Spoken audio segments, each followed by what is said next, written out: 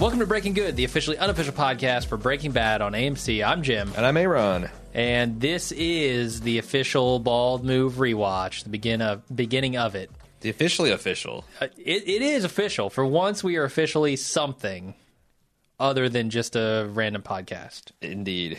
Before we get into the actual episode, we have some stuff we want to talk about, right? Yeah, first things first, our format. We're going to keep the familiar, talk about the episode up front, do feedback. With the full recap, yeah. Spoilers at the end. Now, what are spoilers in the context of a rewatch? Good question. So we're going to pretend like we haven't seen the rest of the episodes when we're talking about the episode proper, because we know from talking to your fans that we've got a couple of Breaking Bad virgins that are kind of getting into this at the same time as we are, that are going to be along for the ride, so we don't want to spoil them.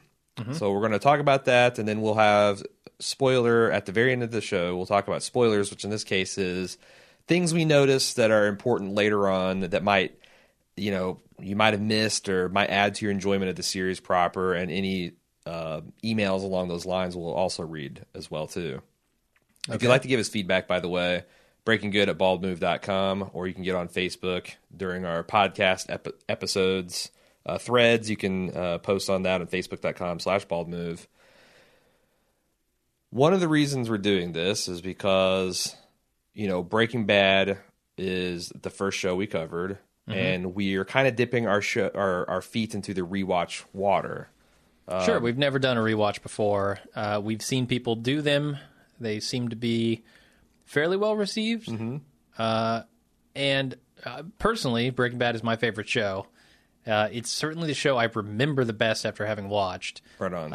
And I really enjoyed covering it while we were covering it. And we've also we've done rewatches before, like season 1 of Walking Dead and season 1 of House of Cards, but they've always served some purpose to to get a thread established or kind of get us used to the series and kind of steeped in it. This is just purely, we love Breaking Bad. It's summertime. It feels weird that Breaking Bad's not on the air. And we're going to start rewatching. Apparently AMC agrees, because the other reason we're choosing now to do it is because AMC's doing their Breaking Bad binge. They're going to air every episode on every Sunday starting this one, August 10th. From 5 p.m. to 1 a.m., they're going to air them in sequence, and then the next Sunday and the next Sunday. And this should take us all the way up into Walking Dead territory when it comes back. Yeah. Because Halt and Catch Fire halted, and whether it caught fire remains to be seen, but they got a gap in their schedule. They're filling it with premium content. Yeah, we also have an event that we're going to be helping out with and kind of using the podcast to promote that as well. Yeah, our friends Jenny and Miguel over at 99.1% Productions are getting the first ever Albuquerque Breaking Bad Fan Fest. It's going to be held the weekend of November 7th through the 8th this year. They've got some celebrity guests already lined up, including Stephen Michael Quezada, a.k.a. Agent Stephen Gomi Gomez. Yeah. That man knows a shade of green, let me tell you. And also Jeremiah Bitsui, the actor who portrayed Victor, one of the chief henchmen of... Up! Whoa! Spoiler alert. Whoa. Gotta stop there. Yeah. Stay tuned for that information in the spoiler section. Thank you, man. I almost did it in the first 5 minutes. Good almost fucked God. it up. I'm going to have to stay on top of you. But there's going to be a ton of cool events, a trivia contest, tours. If you want to go out and see To'Hajiilee and some of these famous, iconic locations of Breaking Bad, might as well do it during the tour weekend, because they're going to have organized tours, a costume contest, a panel discussion with some of these actors, a VIP after party. We're going to be moderating at least the panel. I think we might be involved in the costume contest. So if you want to come out and meet us, we'll be in Albuquerque that weekend. There's going to be surprises throughout the weekend to see surprise cast and crew that have not been announced yet. Okay. And all kinds of other various happenings. The more people to come, the bigger it's going to be, and probably the more exciting the prizes are going to be. So I encourage everybody, if you ever thought about doing a pilgrimage to the ABQ, Land of Captain Cook, go over on Facebook. You can check it out, facebook.com/BreakingBadFest or abqbreakingbadfest.com, where you can get your tickets and etc.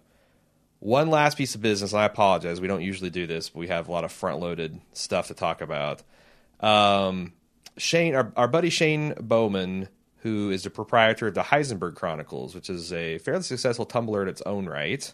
Mm-hmm. Thousands and thousands of people subscribe to it, and he has a lot of cool art and Breaking Bad fan stuff that he posts on a daily basis. He is celebrating along with us. He's going to have a companion piece, he's calling it, to each one of our podcasts, where he goes and posts like relevant fan art and interviews and some insights he's gathered around the internet. I'm super excited to see what he comes up with that. That's at Heisenberg Chronicles, all one word, .tumblr.com. So check that out. I think that's it. That's it? You don't want to do another 10, 20 minutes of promotion stuff? I probably could. Up front? All right. Can I say one fairly mind-blowing fact that I just discovered in doing research for this episode? Sure, yeah. And it's relevant to the show. Okay, good. Did you know that the two stars initially attached to this project to play Walter White was John Cusack and Matthew Broderick? All right.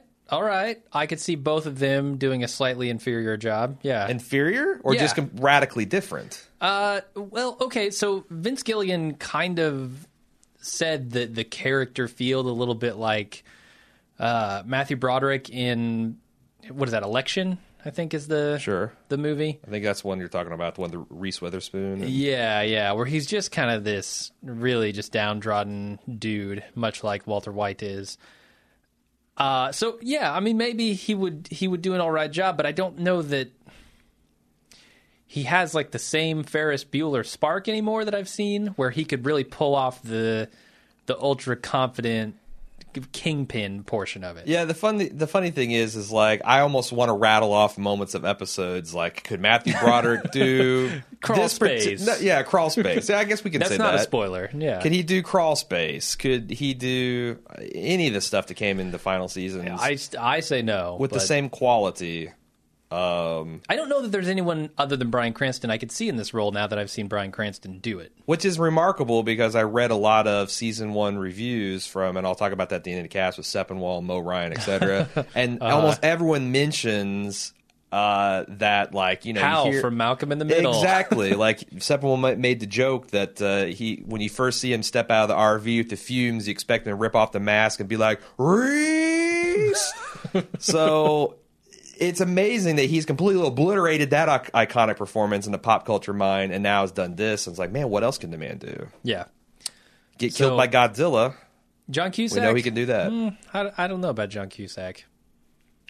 All right. Well, I just wanted to... I thought that was mind-blowing. It turns out that, Cranston and Vince Gilligan, who we call the Villigan, you'll hear us refer to that, and that's an inside joke that started somewhere in season 4, and we never really explain it after that, so you just kind of pick it up. But yeah, the Villigan met on the set of the X-Files, because Cranston was in one of those, and he was kind of hot for him, but not before Broderick and Cusack. So okay, why don't we get into the recap of the episode? Do it.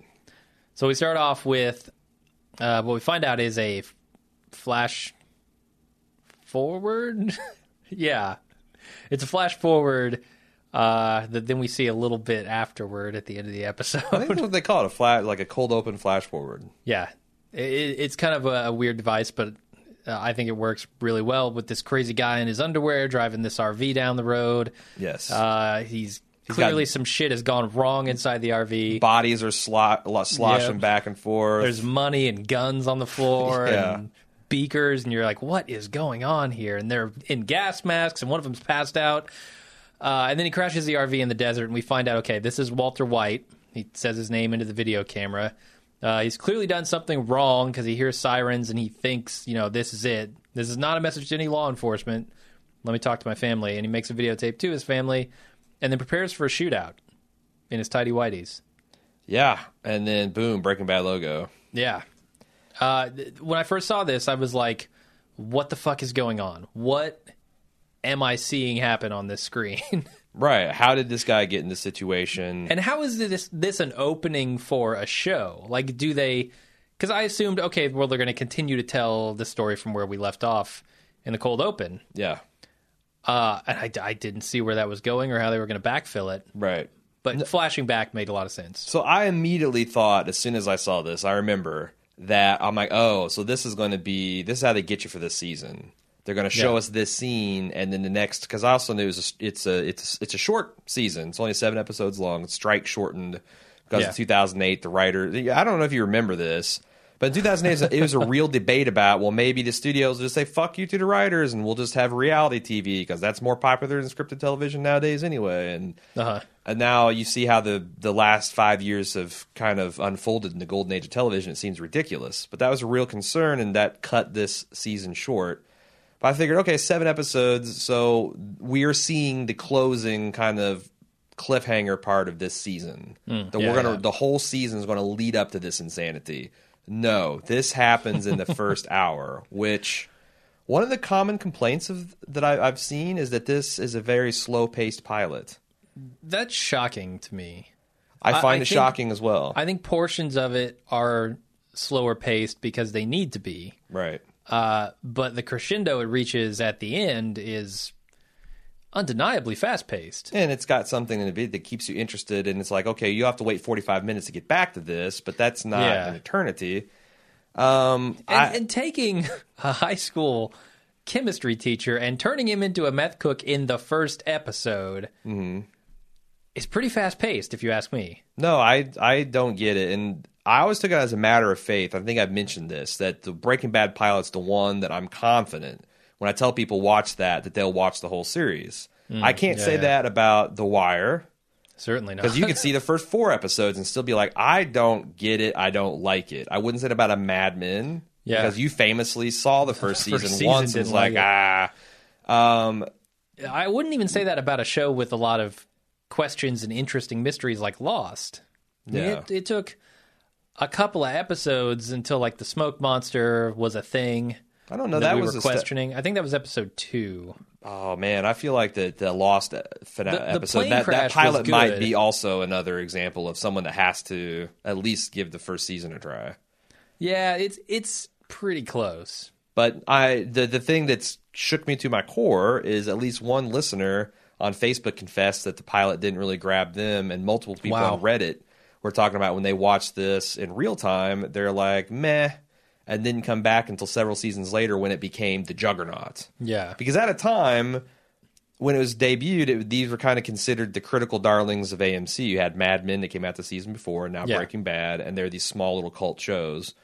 Mad Men still kind of is that, but Breaking Bad became a fucking monster, as everyone knows now. So I think it's fitting also that Breaking Bad established itself with a stunt shot of these pants just coming out of the sun, parachuting out of the sun. It's also a shot that's very implausible. Like, it's hard to imagine that Walter pedaled to the metal in the RV, they flew off the RV's rear view window, the side mirror, and then somehow flew way up in the sky, got ahead of the RV enough that they could run over it. But whatever, it's a cool ass shot. Sure, it's super cool. And there's something about this show that, despite how ridiculous it is on the face of it, a middle-aged man in his tighty-whitey underwear, his pants flying off the side of his RV, it somehow demands serious attention. Like, it takes itself seriously, even though it's making jokes the entire time. Well, I mean, like, I've got on my notes, like, the shirt tucked into his underwear and his ass crack says comedy, but the soundtrack and Dave Porter early killing it and Cranston's performance say, no, fuck you, this is serious. The intensity of it, certainly. And it's a weird balance that they kind of get away from later in the series, but they've got this thing where they've got this dark comedy. Yeah. But you also have to take it serious because the performances and the camera work and the kind of all the techniques and tricks and the virtuosity you see in the direction and writing kind of demand it. Sure. So 3 weeks earlier, Walt wakes up and he works out. We find out a couple of things about him. He's got a cough that, could be a morning thing, whatever, a working out thing. But he's also a contributor to research that won the Nobel Prize in 1985. Right. So he's a smart guy, obviously. We we wonder, seeing the next scene where he's having breakfast with his family, how he got from Nobel Prize winner to high school chemistry teacher and kind of just all around nobody. And they'd use every trick in the book to show what a schlub he is. Like, he's the guy that is awake at 5 a.m. before his alarm clock gets up. He's doing this little as seen on TV stepper sizer. A pathetic workout. It's the most pathetic workout you could do. Right. Another week and it'll be busted. Yeah. And then where you're going to be at. And even a lot of other really economical storytelling devices. The fact that, like, when he was recording his Not a Confession, he does that thing where he starts to break down and cry, and he puts his hand over his camera. Can't bear to let his family see that raw side of him. Yeah.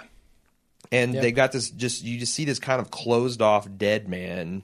And, you know, we'll probably pick out all the other little tells that he's like, yeah, this guy's a loser. This guy's life is going nowhere. Yeah, I also saw that thing where he put his hand over the camera as a way to kind of block a scene. Like say, all right, this first portion was to law enforcement. This is not a confession. Puts his hand over it and he's saying, okay, new scene. This is for my family here. Yeah. Are we talking about the breakfast now? Yeah, let's talk about it. Let's talk about turkey bacon.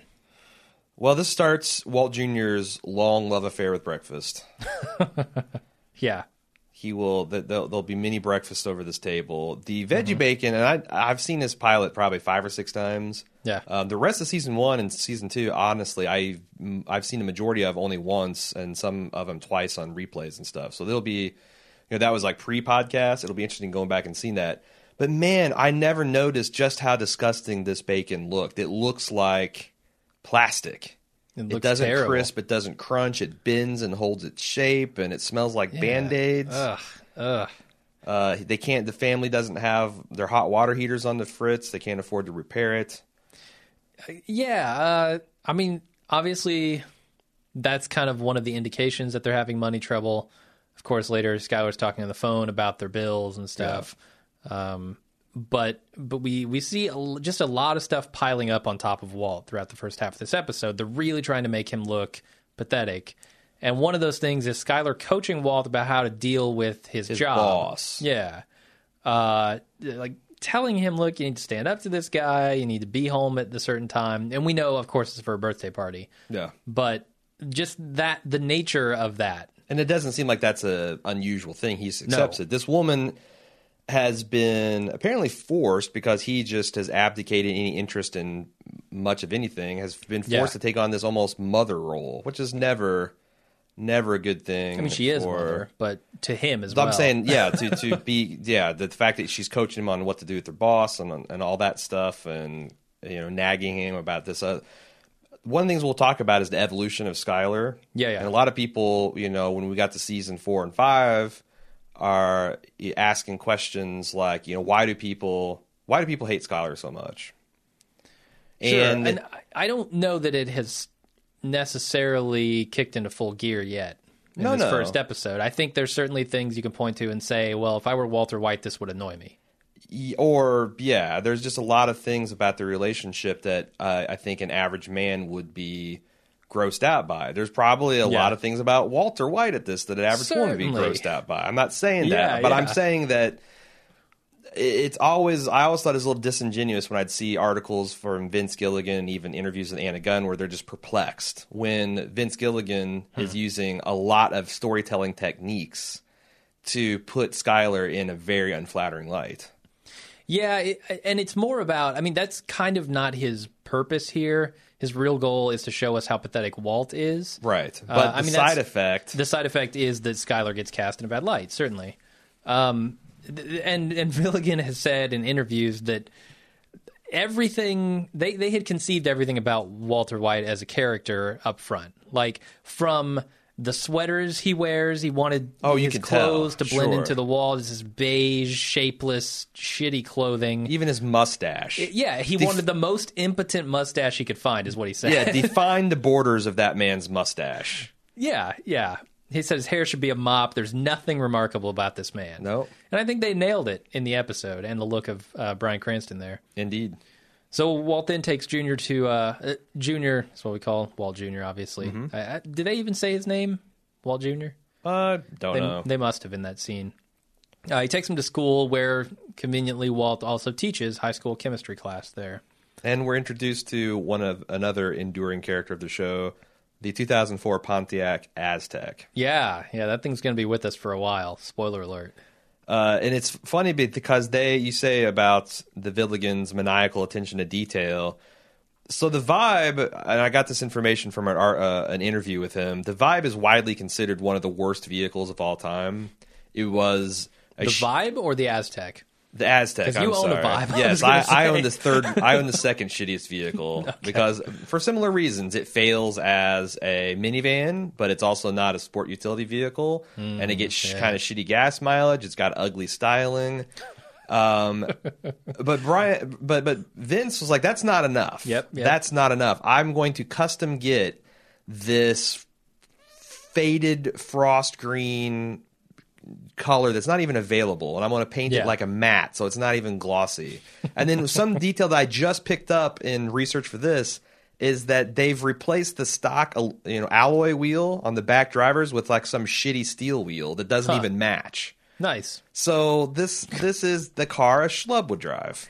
Yeah. Apologies if you own a Pontiac Aztek. My dad, who I will mention several times in the show, reminds me so much of Walter White for so many reasons, positively lusted after a Pontiac Aztek. Wow. Yeah, I remember them being kind of a big deal. They just look so different from everything else. But in retrospect, they look really shitty. Yeah, there's just so many bad styling cues. The coolest thing about it is there was a factory option where you could get you could have it fold out and become like a 5-person tent. Okay, which is kind of cool for car camping, and I think that's actually pretty neat. Yeah. You just like unfold the gate and you have this nylon shit that zips into place, and boom, you got a camp. Sweet. It's also air conditioned if you want to run an engine all the time. There we go. Anyway, so he's teaching chemistry class, and there's something he tells the class, which I think is significant to Walter White as a character in the show in general. Sure. Which is that chemistry is the study of matter, but Walt thinks of it as the study of change. And he kind of gives a description about things dissolving, about solution and dissolution, and just the way that the universe is kind of fluid. Sure. And there's a lot to point to in the show that kind of fits into that theme. Right. And he's just fascinated with the nature of chemistry. He loves it. He loses himself in this speech that he's giving. Right. But the kids clearly don't give a shit about it or respect him as a person. Mm-hmm. Which, that's what kids do in high school chemistry class, I'm sure. Indeed. One of the interesting things is that the Villigan does play fast and loose with some beats for the audience, but don't make sense in universe. Like we talked about the pants, how that's kind of like physically impossible, that shot. Yeah. But here he's giving a first day of school speech about chemistry. Yeah. Or first day of the semester. And yet we find out it's just in the middle of the term. He's like, okay, well now turn to chapter 6. Yeah. But I don't, again, it's not a fatal flaw because I didn't even notice it until I started reading about the episode. And that speech is for the audience, not for those kids. Certainly. Yes, it is. So we find out in the next scene that Walt also works at the A1A car wash under his boss, Bogdan, a.k.a. Eyebrows. Mm-hmm. And we will refer to henceforth as Eyebrows. Probably, sure. Unless in the rare case, it's funnier to refer to him as Bogdan. Sometimes. Once in a blue moon, a joke works better with the old Bogdan, but every other time it's Eyebrows. So Eyebrows comes all the over, way, just like his forehead, and he asks. I use that term loosely. He tells Walt to go wash the wheels of a Corvette outside, and it turns out that this What car, is he to do, Jim?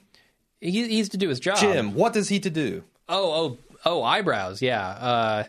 Well, I don't know. Wash the wheels himself? No. He's a business owner, right? His eyebrows are highly combustible. You get him around volatile chemicals, woof. Sure. He could never cook meth. Turns out the car belongs to the douchebag kid in class, and Walt's humiliated when he sees him. And then he's further humiliated on the way home when the glove box won't close. Sure. And he not only did he get humiliated by the kid, but he was taking pictures, and that's probably going to keep going on. Whatever the 2008 version of Facebook was. And he can't. MySpace. he's the ultimate in impotency because, like, in his class, he can't, even though he should have authority in that room, that he lets this kid walk all over him, dragging his chair around, making noise, interrupting his work. Sure. Then here, he just has to take it when Bogdan tells him to go wash wheels. He has to take it when the dude's taking pictures of him to post on MySpace. Yeah. You start feeling bad for the guy right around here. Indeed. So then he goes home. The man contributed to research that won a Nobel Prize. Know. It's so sad. So he gets home, and there's a surprise party waiting for him for his 50th birthday. And we meet Hank and Marie, who are Skylar's sister and brother-in-law. And then Hank passes around his gun, and he does a toast with Walt. You could be forgiven for assuming that Hank and Marie are the primary antagonists at this point. Because Marie has got this bitchy, kind of hateful attitude towards her sister. Yeah. Like, people are very in her critical. house trying to give her a compliment about her being pregnant. Mm-hmm. And Marie's like, oh, no, she's showing a little bit. And she's also riding her down later on with her authorial aspirations. And Hank, Jesus Christ, Hank makes Walt a sideshow at his own fucking birthday party. Sure. I mean, later on, they're all gathered around watching Hank's interview on the TV. And Walt literally is in the background. Yeah. It's incredible. Again, very economical way to tell us, again, Walt is a schlub, and this Hank guy's an asshole. Sure. And Hank is, you know, there are some things I think that Walt admires about Hank. Certainly his charisma. If Walt had even a portion of his charisma, he might be doing better in life. Yeah, there's some interesting webisodes that came out in between season 1 and season 7. And one of season 7? I'm sorry, season 1 and season 2. I don't know where season 7 came from. I'm like, what? There wasn't even 7 seasons. Not only have I missed the webisodes, I've missed an entire 2 seasons of Breaking Bad. But there's one webisode in particular, and it's not a spoiler because it's a prequel. It flashes back to the day that Hank and Marie got married, and it's ostensibly a video that Walt is shooting of, like, the ceremony and, like, everybody there and kind of like that thing you do. Well, then he goes to get some words from the groom, and Hank's, like, hyperventilating about, oh, I don't know if this is the thing I want to do. And he sets the camera down, leaves it on, and kind of walks Hank through his cold feet. And you really got this idea that they had this brother-type relationship. Okay. Because I think that the opposite is true, too, that Hank does have a lot of respect and maybe is threatened by Walt's intelligence. Certainly. You can tell that Hank is not as intelligent of a guy. So he goes on the offensive and puts him down, to minimize the risk to his own ego. Yeah, it's this world experience versus intelligence kind of play there. I will say that super uncomfortable with Hank's gun handling. Oh, yeah. He is with a loaded gun, mind you, is just waving and gesticulating with this thing everywhere around the whole room. And I'm just like, oh, my God. I know nothing's going to happen, but the whole time I'm like, Jesus, oh, my God, stop pointing that. Yeah. How about his beer handling when he does the toast without a beer in his hand and then just snatches Walt's beer right before the toast happens? He did the Clemenza. He left the gun, he took the beer, the cannoli. Absolutely. He stole Walt's beer and left him the gun what did he say? He said he looks like Keith Richards holding a glass of milk. A glass of warm milk, I think. Glass of warm milk. Even worse. The man looks like a glass of warm milk. Right? He does, curdled warm milk. So then they're all watching Hank's meth lab bust on TV, and Walt notices a lot of money there. He says, how much money is that? And he says something like $750,000, I think. Mm-hmm. And he offers to take Walt on a ride-along sometime. One of my favorite lines in the entire series is Hank in this scene where I forget exactly what he says, but he's insulted by something, and he says, sit and spin, both of you, with double birds up. And then he's like, he's got to cover it for Walt Jr. And I don't know, Walt Jr. is thinking this whole thing's hilarious, too. Sure. His uncle he thinks Hank's awesome. A riot, yeah. I also think that this show has got a surprisingly dim view of drug enforcement. Even though several times the Villigan mentioned that they had utmost respect for DEA agents. And they worked directly with them And they work directly with them. Scenes, yeah. But it's just a background commentary that he's bragging about seizing $700,000 and you're making a major dent in the drug trade. But we find out the very episode, he took out half of a very low-level, rinky-dink production team. There's still plenty of fucking meth in Albuquerque. Sure. They rolled up in a SWAT team to get this guy, who then got out on bail hours later anyway. It's just kind of, I feel like, and this especially gets worse. You start seeing, what are the costs? And meth is as bad as it gets. Meth is the worst drug you can think of.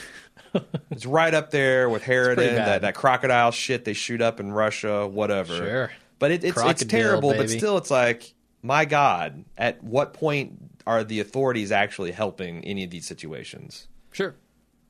So then we get the saddest birthday handjob in the history of cinema.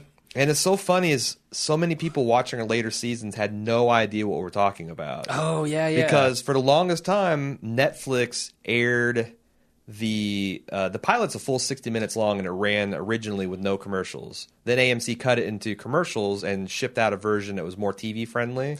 Yeah. They cut out the titties. They cut out some of the swear words, and this particular scene, the birthday hand job. Mm-hmm. And this is one of the foundations for why a lot of viewers didn't like Skyler, because she gives Walt a completely joyless, non-erotic, no lube hand job while she's simultaneously closing an auction on eBay. And questions why he can't get it up. Yeah. Like, is there something wrong? Yeah, criticizing the man's cock. You're surfing eBay during this hand job. There's nothing right about this. You want me to ask what's wrong? Let's talk about what's right.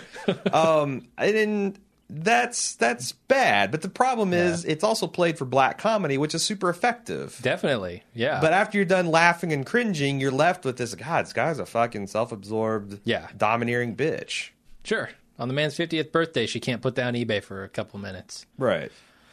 So, definitely I can see where people get that from. Then we go back to the car wash, and Walt sees a beautiful woman near a BMW. He coughs, and he passes out. Yes. What do you think this scene is all about? I need to save that for the spoiler section. Oh, what if you don't know anything about the rest of the series? What do you think this scene is about? What? Why? What's the deal with the woman in the BMW, man? Oh, God. All right. Well, she's in a fancy BMW, too. She's in a fancy dress. Why is he passing out? What's the coughing about? I mean, I don't know that that's an honest question, because everyone, even at the time that this was premiering, everyone knew that this was the story of a high school chemistry teacher that got cancer and starts cooking drugs. So sure. The other thing is, there's a lot about this particular shot when he falls down that we had talked about in some of our other podcasts and just in general, with his wedding ring being so prominent after seeing this woman, get into this really nice car, and what that meant about, like, especially coming off the last scene with the sad birthday hand job. Sure. Is he fantasizing about this woman, about something better than his current life? A lot of questions are raised by that particular shot, I think. Blood rushing to his penis that caused him to definitely. Pass completely could be. Sudden intracranial blood pressure drop will get you every time. So then he's taken to the hospital in an ambulance where Walt just asks if they can drop him off. I can't afford this. I don't want to really figure out what's wrong here. And then they ask him if he wants to contact anyone. And if he's a smoker, of course he has no one he wants to contact, because he doesn't even want people to know about this. He's not a smoker. Yeah, and that's part of the problem with Walt, is that, we talk about why Skyler is so hateable, but in the same scene, when she's given the sad birthday hand job, it starts off, he wants to go to Los Alamos and see this Mars rover exhibit, which, we're like, well, yeah, let him go. But she's like, you promised to paint the kids' room. And then he's like, oh, yeah, I guess I'll do that. And you're just like, okay, well, she's henpecking him. But then she goes, I'd do it myself, except for you told me you didn't want me on the fucking ladder and breathing the paint fumes. Yeah. So is it Skyler's fault that she's wanting him to keep the promise that he made for this baby that she's going to be having? That's a fair point. I don't think it's her fault that she wants him to keep his promise. Right. And again, it's not like she's not willing to do it herself, and she seems a perfectly capable, healthy woman, but this is kind of Walter's patriarchal bullshit. That's the other thing I want to do and just rewatch is try to be a little bit more fair and balanced, and not just talk the. You got this man who Skyler says the worst thing you can do is close me off. He What fucking man gets cancer and doesn't tell his family about it? He's shell shocked a little bit at that point. Indeed. He doesn't know what. And thank God he do about it. I'm glad he went this way because else we wouldn't have a show. Sure. But I mean, talk about how fucked up, how emotionally unavailable and closed off you got to be to keep this from your family. Yeah. Well, I mean, part of it might also be that he does love Skyler and he doesn't want to crush her with this news because that would be absolutely devastating. I don't. So basically he treats his woman as a child. And she treats him like a child, but she's the bitch and he's the awesome, cool anti-hero. I don't know. But by the way, I'm not judging because that is my worldview of Skyler contemporary to watching this show. I had just gone through that. I just gone through a messy divorce. Yeah. The like a couple months before, and I'm watching this show, and I'm like, yeah, fucking right, Walter. Go out and eat life by the asshole. Yeah. So I'm not saying that this is a critique for anyone that feels this way. I'm just trying to start with the asshole when you eat animals. Well, then it only gets better. It only gets better. That's true. The worst is you first. You don't want to start with the bacon and end up with the asshole. I'm like, oh god, I just got hooves, jowls, and assholes. You could start with the bacon and then not eat the asshole. I mean, that's then you're not eating the whole world, man. That's the whole objective here. There's also the idea that he would like to tell her in the best possible way, and that he wasn't prepared to do that yet. He hadn't come up with an idea for that. Through a grainy confession tape he made in the desert right before a shootout with the cops. Okay, that was under duress, certainly. I don't know. Certainly I see your point. I just think he, for whatever mental hang-up he has, whatever reason, he's not able to at that point. I agree. And the thing, again, we as the viewer are intended to sympathize with Walt. So I'm not trying to be the whole, snooty guy saying that you should feel ashamed how you feel about Skyler. There's also coming from the other direction, telling a man who has cancer, who just found out he has cancer, that he has to tell his family immediately. That's also bullshit. Well, the man has fucking cancer. He just found out. Give him a moment to process it, right? I'm not saying call from the doctor's office, but that's a family dinner or at least next morning conversation to have. I think maybe other people are, and I'm sure there's a lot of men out there that would have a problem, talking about this and stuff. But I don't know, man. That's really alien thought to me that you would keep that from your wife and kids. Certainly, yeah, I agree with that. So at the hospital, they run tests and discover he has inoperable lung cancer. There's ringing in his ears when he talks with the doctor who has mustard on his collar. Mm-hmm.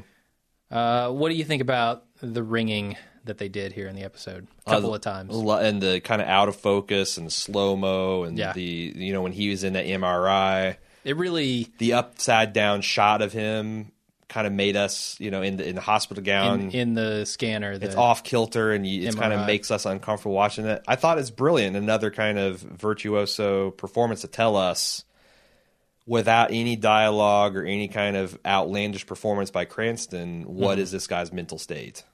Yeah, and he's shocked. I mean, that's really what it is. He doesn't know what to do at this point. And also... because his life is falling apart around him. I mean, how much do we know about Skyler's physical state at this point? As far as her being very pregnant. Okay. Well, if they didn't tell us that, then yeah. They do in the party scene. They do. They say they she's do. showing. And you can see that she's got a bump, a little bit of a bump, yeah. She's not very pregnant. She's like half-term pregnant. Sure. So, I mean, there's that. With the news of cancer, all those implications are just horrible. Sure. He's got a son with cerebral palsy, who his wife is presumably taking care of most of the time already. Mm-hmm. She's pregnant with another kid. If he has 2 years to live, where does that leave his wife? No, and in fact, I think there was one, and I don't want to get too political because my feelings about all this is very complicated, but there is one person who wrote an article that said arguably the villain of this series is the United States healthcare system. Oh, boy. All right. Yeah. But seriously, a guy's he's a high school teacher and he has to cook meth to leave his family some money because. But the healthcare system is not going to. Well, healthcare plus, I think she said healthcare plus Social Security. that there's that we those things are perpetually shortchanged, and the disability benefits don't really pay all that much, et cetera, et cetera. Mm-hmm. Again, I don't really want to debate that, but I think that is yet another kind of subtextual commentary that works about, this country that is capable of, I don't want to get into spoilers but you can have companies that make so much money, and then you have people that are destitute and condemn their family to financial slavery because they have a health problem. Sure. And that gap just keeps getting wider. I mean, I think everyone can agree that's a problem. You can disagree on the solution, but sure. Yeah. So then we see Skyler on the phone with a bill collector or a company, a credit card. Seems like it's a credit card company, I guess. Yeah. And then Walt comes home and she starts asking him about, trivial financial shit at this point. Right. Everything else is trivial at this point to Walt. Right. And how his day was. And he says, fine day. Found out I had inoperable lung cancer. Fine day. Yep. And so there's another Skyler ding, right? She's giving him shit about $15 charge for paper at Staples. But on the other hand, if as a family they decided not to use this card except for emergencies, it's fucking annoying if your spouse just absentmindedly does it. Sure. What the fuck is Walt's problem? Yeah. Well, they needed copier paper. Come on. Yeah. And why pull the right credit card out of your wallet? Shit. Do you think that part of Walt's saying fine, this is a fine day, is that he has a bit of a death wish? I mean, his life is certainly not going the way he had hoped or the way he would want it to. No, I didn't. You think that his cancer is a little bit of a no? No. Okay. No. I don't think this is.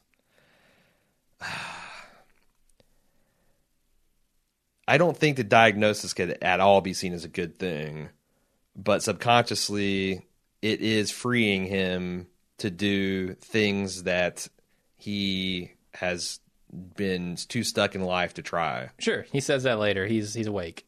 Awaking. And I think there's a lot of men and probably a lot of women too that can sympathize with that view, that you're middle aged, you've got all these things that we've been said that these are what you need to be success. You're in a marriage that's okay, and you're in a house that's okay, and this job, but now you just realize that this is what I'm going to do every day until I stop breathing. Yeah. Holy fuck.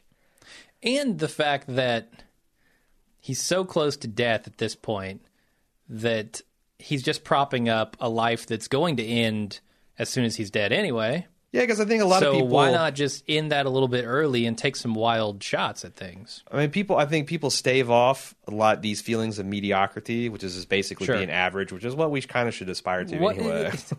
Guess what? It's what a lot of people have to be necessarily. But I think people deal with that by just thinking, well, it'll be nice when I'm retired. Yeah. 5 more and everything's kicking down. Young people are famous for that. Like, a lot of people fuck around in their 20s and then they wait, oh shit, now I'm an adult, I got to do stuff. It's kind of the problem in reverse.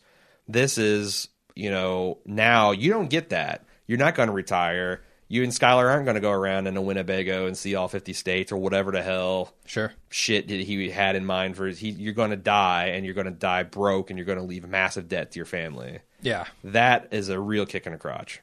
Sure. I mean, it gives you a time limit on your future success, right? Well, and also he might be thinking, "Oh, I'm a Nobel Prize winning chemist. I could probably do something great in the future as well. I got to take care of Walt Jr. That's the most important thing. But just for now, later on, I'll do when great he gets things to college again. And he's able to support himself. Yeah, and now we got another baby. Yeah, so it's easy to talk yourself into those types of deals. Mm. I forgot the other point I was going to make.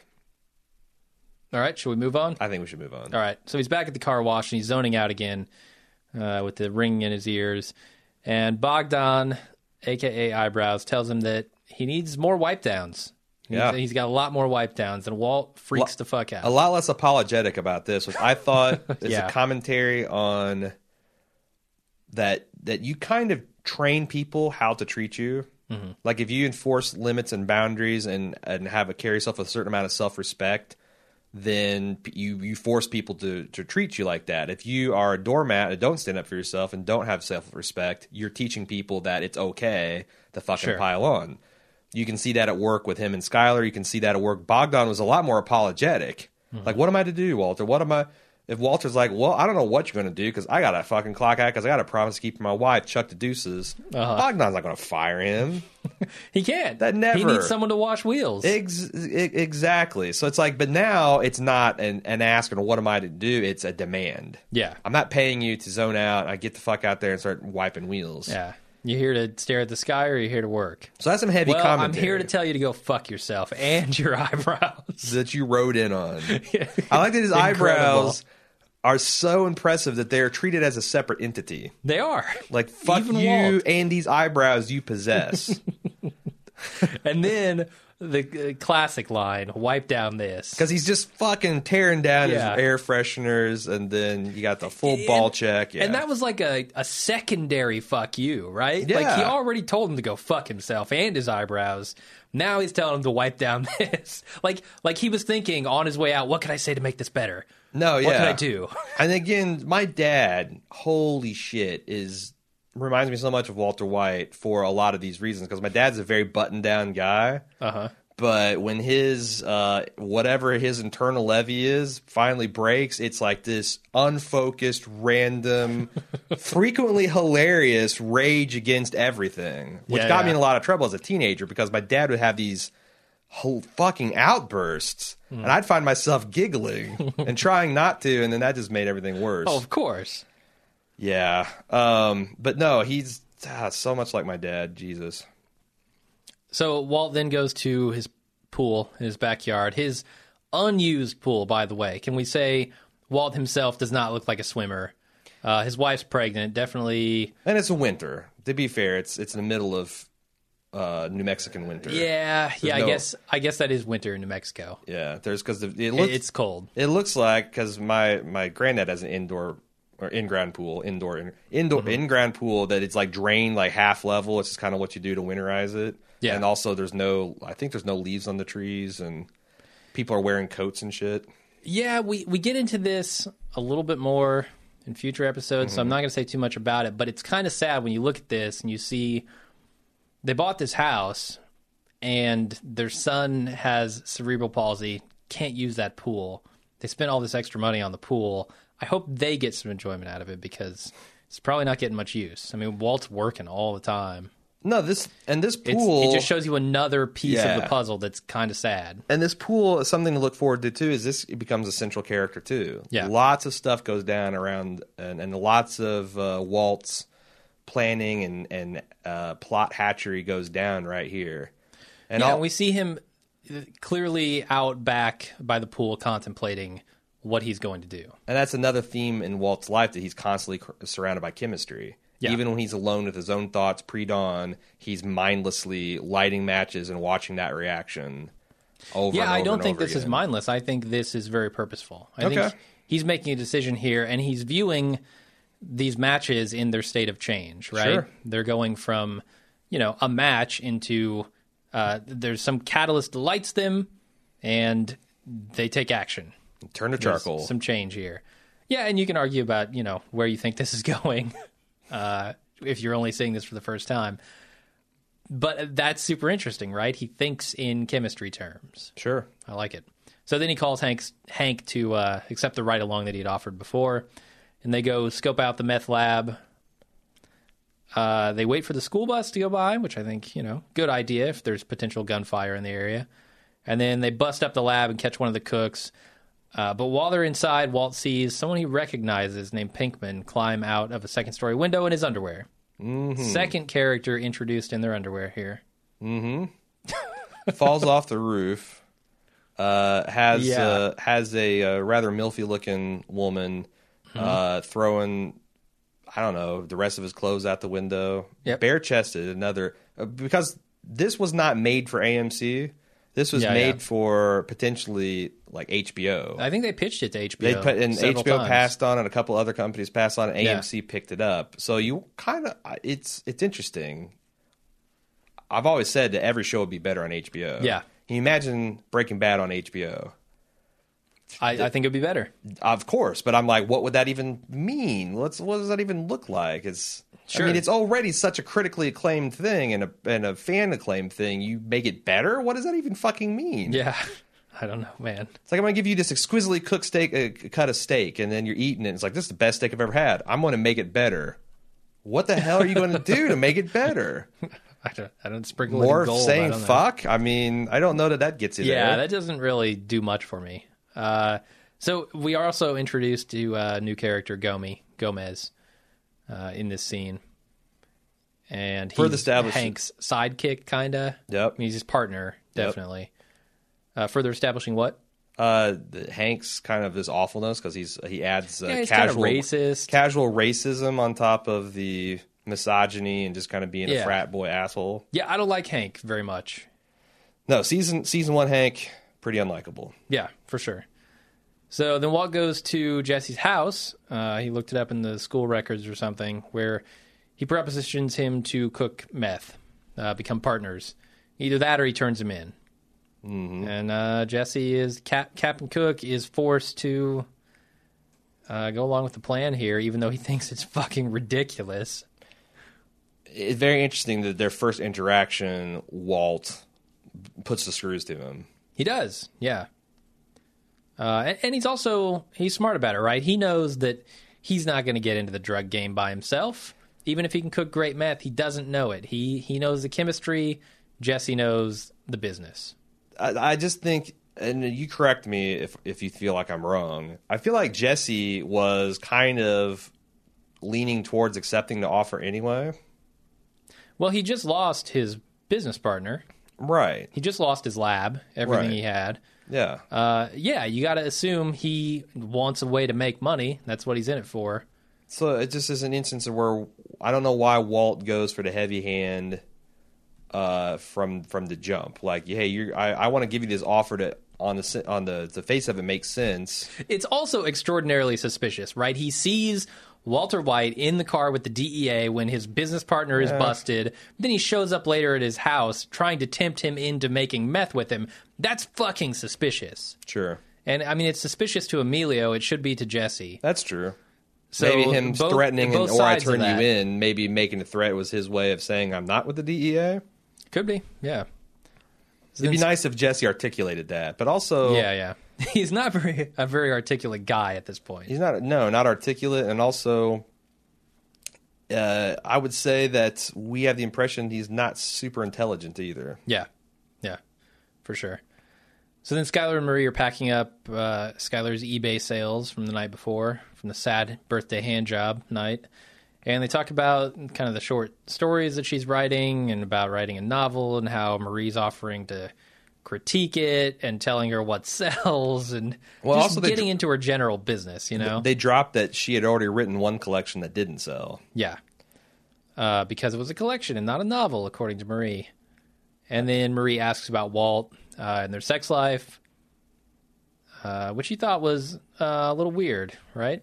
Yeah, I don't know. Skylar seemed shocked that her sister would ask her about her sex life. I find that wildly implausible. But sure, I could be that I just, hang around a bunch of libertines and freewheelers. But, I mean, I can't even imagine if my sister or brother wanted to talk about their sex life. I'd be like, oh, gross. What the fuck, you guys? I don't get it. Yeah, I don't know. It's weird seeing Marie be so critical of her sister and then seeing Skylar pass that on to her husband. Well, I mean, you are the patterns that make you. Sure. I mean, it's just a little more evidence for mean Skylar. Right. And also a little bit of, you can kind of maybe sympathize.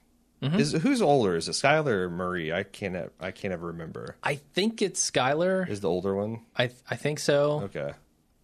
She says she's not 40 yet. She's much younger than Walt. She's at least a decade younger than him. Okay, well, there you go. Because I imagine that Skylar's at least 40, right? No, Skylar says in this scene she isn't 40 yet. Oh, I thought she was saying that about Marie. And then she says Marie will get there eventually. Okay, I gotcha. Yeah. Anyway, Walt takes some cooking supplies from school, and he shows his score off to Jesse. Jesse's totally unimpressed. He's like, yeah, none of that shit interests me. And he says that they can't cook at his house, which is smart. And Walt didn't realize how smart that was until he actually said it. Mm-hmm. But he says they need an RV, and he happens to know a dude. Yeah, this ain't chemistry, man. It's art. which we find out is pretty quick, is pretty bullshit. And their Walt's mission statement that I want to produce a chemically pure and stable product is kind of the thing that he's passionate about from the beginning. He just loves chemistry. Right. He really does. And it shows in how he describes these tools to Jesse. Right. And it starts off like Jesse makes this big deal about the purity of the product and stuff they make, and Walt's kind of rather unimpressed. But we find out that pride in his profession and product becomes a driving force for him. Yeah. Hope that's not too spoilery. I apologize in advance because we're kind of figuring this out. I've already made a couple things where I'm like, I wonder if people will consider that a spoiler. Yeah. We'll have to fine-tune it as we go. For sure. One of the other things that might potentially be a spoiler about the way Jesse interacts with people and with Walt, I love how he throws in this prick at the end, just kind of as an afterthought. Like, no, you flunked me, remember? Prick. Right. I don't know. He's just like, I need something to top this sentence off. Yeah. All right, let's throw in a bitch or a prick or something like that. Yeah, this wasn't confrontational enough. I need to inject a dick somewhere in here. Yeah, and Walt shuts down his chili pea formula immediately. Right. No baby formula, no chili pea. Get it out of there. Sure. And Jesse hates the procedure that Walt is implementing. He feels like it's chemistry class all over again, right? With eye wash stations. Yeah, it's interesting because I was watching a bunch of deleted scenes before we recorded this, and I feel like making this a one-sided Walt is the mature adult, Jesse is the idiot, was a conscious editorial decision because there's a lot of cut scenes where, Walt schools him on chemistry, but then he shows up with one box of... what is Sudafed or something? Yeah. And Jesse's like, no, you need like 50 times this. And Walt's like, well, then I'll go back to Walmart and keep buying. He's like, no, you idiot. That's not what you do. And he's like schooling him on the criminal side. So it's like it gives us, and all that stuff was trimmed out. Every single time where Jesse had a nugget of wisdom to go the other direction, to cut it out. I feel like that was conscious for us to see Walt in this one-up position and Jesse to be the one down. I don't know. I felt like they were fairly even in this. Like, Jesse just doesn't give a shit about the stuff that Walt's talking about with purity and all that. But he does tell him, look, you can't cook at your house. I don't shit where I eat. Yeah, That's street there was smarts. A little bit of that. We got to get an RV. We got to get way out, away from everything. Sure, yeah. So I think it's a little more even than you're making it sound, but you're right. Walt definitely comes away feeling like, at least to me, that he knows what he's doing more than Jesse. Right. Okay. So Walt crashes out his savings of $7K. That's all he's got. Not even $7K. He gives it to Jesse to go buy an RV, and then Jesse questions why Walt is doing all this. Right. And in what I think is a pretty telling statement, he says, I'm awake. What do you think he meant by I'm awake? Yeah, he's been sleeping through life, and now he realizes that he needs to get busy and do something with it. Yeah, now that he's only got 2 years of it left. It's a truthy kind of answer. Yeah. And again... It's hard for Jesse to understand that. He has no information about why Walt is doing this. Walt shares nothing with anyone but us, the viewer. Yeah. He's not talking... And that's another tick for Jesse's native raw intelligence is that he knows, like, look... This is a hinky situation. I'm your partner. I should know if you are going crazy or depressed or something like, you've got cancer. For sure. It would make you more reckless than... And Walt not telling him... just, again, continues the motif of him going into this as a completely imbalanced power scenario. I was your former teacher. You will listen to me. I'm going to blackmail you. And for sure. I don't owe you the truth about nothing. Yeah. Otherwise, you're going to jail. Do it or you're going to jail. In what I think is one of the better scenes of this episode, Walt Jr. is trying on clothes with his parents, and some kids are making fun of him. So Walt decides, I'm going to go around back and attack the biggest one of them and then challenge them and make them run out of the store. Right. Great scene. And it shows, that kind of reckless side that Walt is exhibiting at this point. Yeah. I had a fun fact. The interior of the filming of the scene at the Family First Clothing store was the Holocaust and Intolerance Museum of New Mexico. At the 616 Central Avenue in Albuquerque, New Mexico. If you're going to Breaking Bad Fest, maybe check it out. But they they digitally flipped the address to 919 instead of 616. I guess so. Okay. Idiots like us wouldn't go storming through disrespecting the Holocaust survivors. Sure. Yeah. And by the way, if you do visit some of the maybe stuff, don't put that on the tour. If you go to the White House, if you go to the Intolerance and Holocaust Museum, please fucking don't be dicks about it. Don't go up and look through the people's windows and do all that, Sure. There's real people that live and work and have businesses here, so try to be respectful. I really like some of the editing in this scene. The way it's shot with, kind of close up on the kids where Walt is walking in the front door. Sure. The shadowy figure coming in. I really love that. And then when he tells the kid, you take your best shot, you got one chance at it, and then he's like, take it. Mm-hmm. And there's like a really quick cut there where he's kind of lunging at the kid. Yeah. I thought that was a really cool edit. And we know that Kelly Dixon is one of the editors on the show. Not early on in these, but she does a phenomenal job later on in the series. I don't know who edited this one, though. I don't know. I will make a note to start paying attention to that stuff. Okay. We're back out in the desert, and Walt takes his clothes off, and they get to cooking with some hilarity from Jesse beforehand. Sure. God, Jesse is hilarious in this episode. He is. He's the majority. I mean, Cranston, to be fair, is funny, too. Yes, but we're kind of viewing it through Jesse's eyes in this scene, I think, a little bit. Like, seeing this 50-year-old man start stripping in the middle of the desert down to his pathetic tighty-whities is a funny thing, inherently. And if you're in that scenario, you're like, what the hell is going on here? No, I think it's funny how they are both horrified by each other's existence. Like, Jesse comes down talking cow houses instead of, he doesn't know the word for fucking barn. And Walt's like, God, I'm such an idiot. And then he just starts taking his clothes off, and Jesse's like, oh my God, I'm working with an idiot. Yeah, I think his exact quote is the world's second biggest homo. Yeah. Which begs the question. It does. Who is the world's first biggest homo? I don't know. I think we might have to save that for the spoiler section. Yeah, what would be fun is to ask that as on the panel. Ask all the we just want to know. Gomez, something horribly offensive, and I want you to take a stand on the record. Okay, so when they're done, Jesse's super impressed with the quality. But it's you class grade. You first of all, we had one of the big trademarks of Breaking Bad is the cooking montage. Yep. Has cool music, shot really cool, all these kind of things where you feel like you could cook meth after you watch a few of them. Almost, yeah. Even though you really can't, but it's kind of like that technical intimacy, yet vagueness to make sure the DEA is not pissed off or people end up cooking meth based on your recipe. And there's a certain artfulness to it.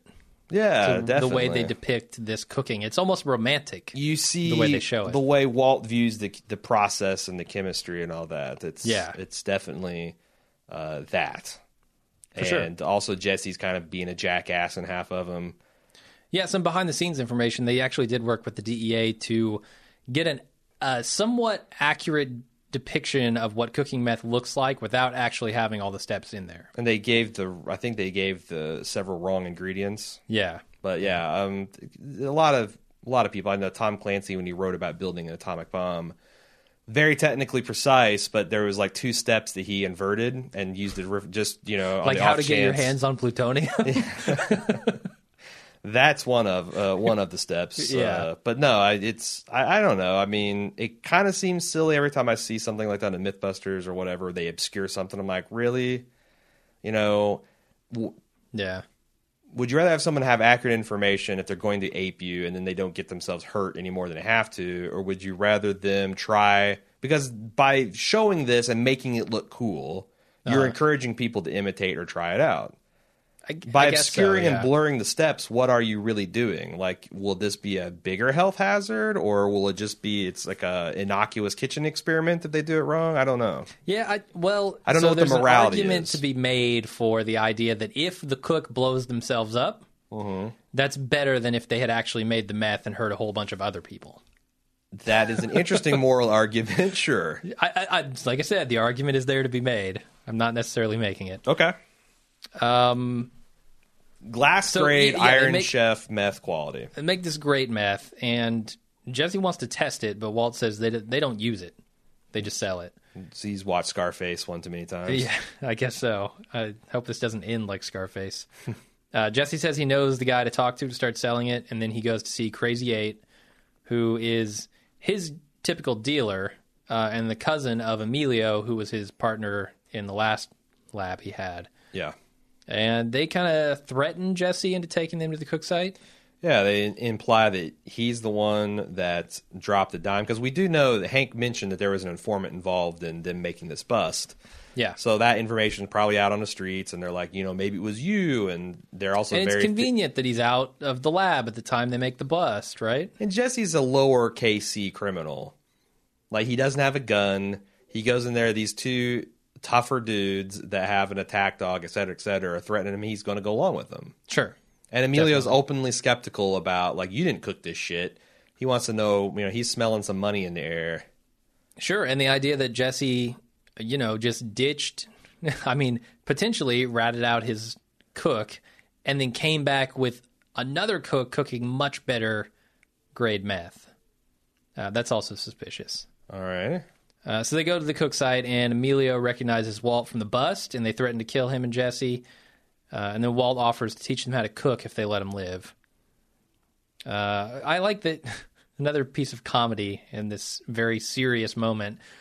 When they pull guns on him, Walt tries to run. Yeah. He tries to run somewhere, and he runs in this stupid little circle and then ends up right back where he was. It's like the scene in, I can't remember which Austin Power it is. Maybe it's Goldmember where...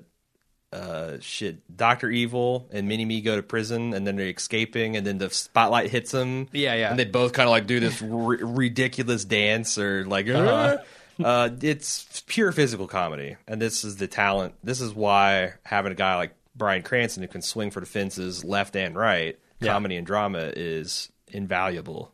Absolutely. While Walt is cooking,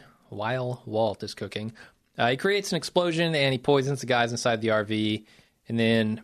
Not before Crazy 8 throws a cigarette carelessly out the window. Emilio actually throws. I'm staving off all the nasty emails you're going to get. Emilio throws a cigarette out.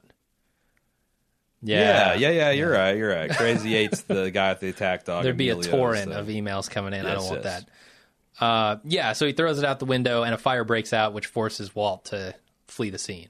Because there's one thing, like, if that hadn't happened, he would have handled this like a superstar. He would have killed the dudes. Yeah. Him and Jesse would have had all the time in the world to dispose of the bodies, and, they wouldn't have wrecked their Winnebago, et cetera, et cetera. But it wouldn't be Breaking Bad if Walt's not just ass on fire, hairs catching, in a panic at all times. Sure. And I wonder, in this scene, where is the moment where Walt made the decision, I'm going to try to poison these guys to death? I think when he offered to teach him to cook. You think right away that was his plan? I think, yeah. I'm going to get him in there. They're going to be as skeptical of lab safety as my partner. Yeah, no, I could definitely see that. There are a couple of other moments that I think visually you might be able to see the decision being made. Like when he tells Milo to put the cigarette out and he blows one last puff in his face. Walt doesn't look happy about that. And also when he reaches for one of the bottles... He reaches kind of towards something else, and then he moves over to the red phosphorus. Yeah, it's... I guess you could I kind of lean toward you being right, that he had it all along. But or maybe where it's a blend of both, because it's. I doubt that he had the red phosphorus plan as soon as he said, I'll teach you to cook. That might just been, I need to keep living for as long as I can, and I'll think of something, and then that was a part of the cook where he could do it easily. Sure. Then, and I like how the music starts up here, right as he blows that cigarette puff in his face, too. Sure. A lot of good music in this show. And, the song at the very end of this episode, I think, is super effective and super relevant, which we'll talk about shortly. Out of time. But the episode comes full circle then to the crazy guy in his underwear pointing a gun down the road after Walt drives off crazily in this RV. Walt tries to kill himself, and then he decides to surrender until he sees that it's just a fire truck. Yeah, this performance, Yeah. Where he's like, oh, God, am I really going to have a shootout with the cops? And then he puts the gun to his head and actually pulls the trigger, but the gun doesn't fire because he's got the safety fucked up or whatever. Then he's like fiddle fucking with it and or it shoots. maybe just jams because the mechanism actually works, right? With the safety, it depends. If you pull the trigger, does it not? I'm a gun lover. I'm not a gun nut, so I don't know. Okay. I do know that I've had a gun with up to 3 safeties, and one of them was a firing pin cover that kind of like slid over. So I think the hammer could actually click forward, but it wouldn't make contact with the primer, so the bullet wouldn't go off. So maybe it's one of those deals. I didn't know what type of gun it was or anything like that. If it's like a cosmic thing that happened that kept him from killing himself, or if it's just like the safety on the gun, right? But there's a couple. I mean, I could speculate, but then the fact he's fiddle fucking with it and it went off, scared the shit out of him. And I think that's when he's like, "Oh, I can't do this." Yeah, but man, he could have blown his fucking head off. Show's over. You could have made a cool 2-hour movie out of that concept. And that's the interesting thing about this, right? If Vince Gilligan was born 30 years earlier, we might have gotten the Breaking Bad, one-shot movie that maybe got made into a trilogy.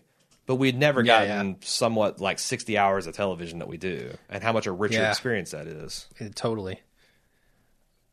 Then Jesse wakes up and Walt explains, how he took the guys out, and then he throws up very casually, and really just gets his whole body involved in this vomiting. Bends over.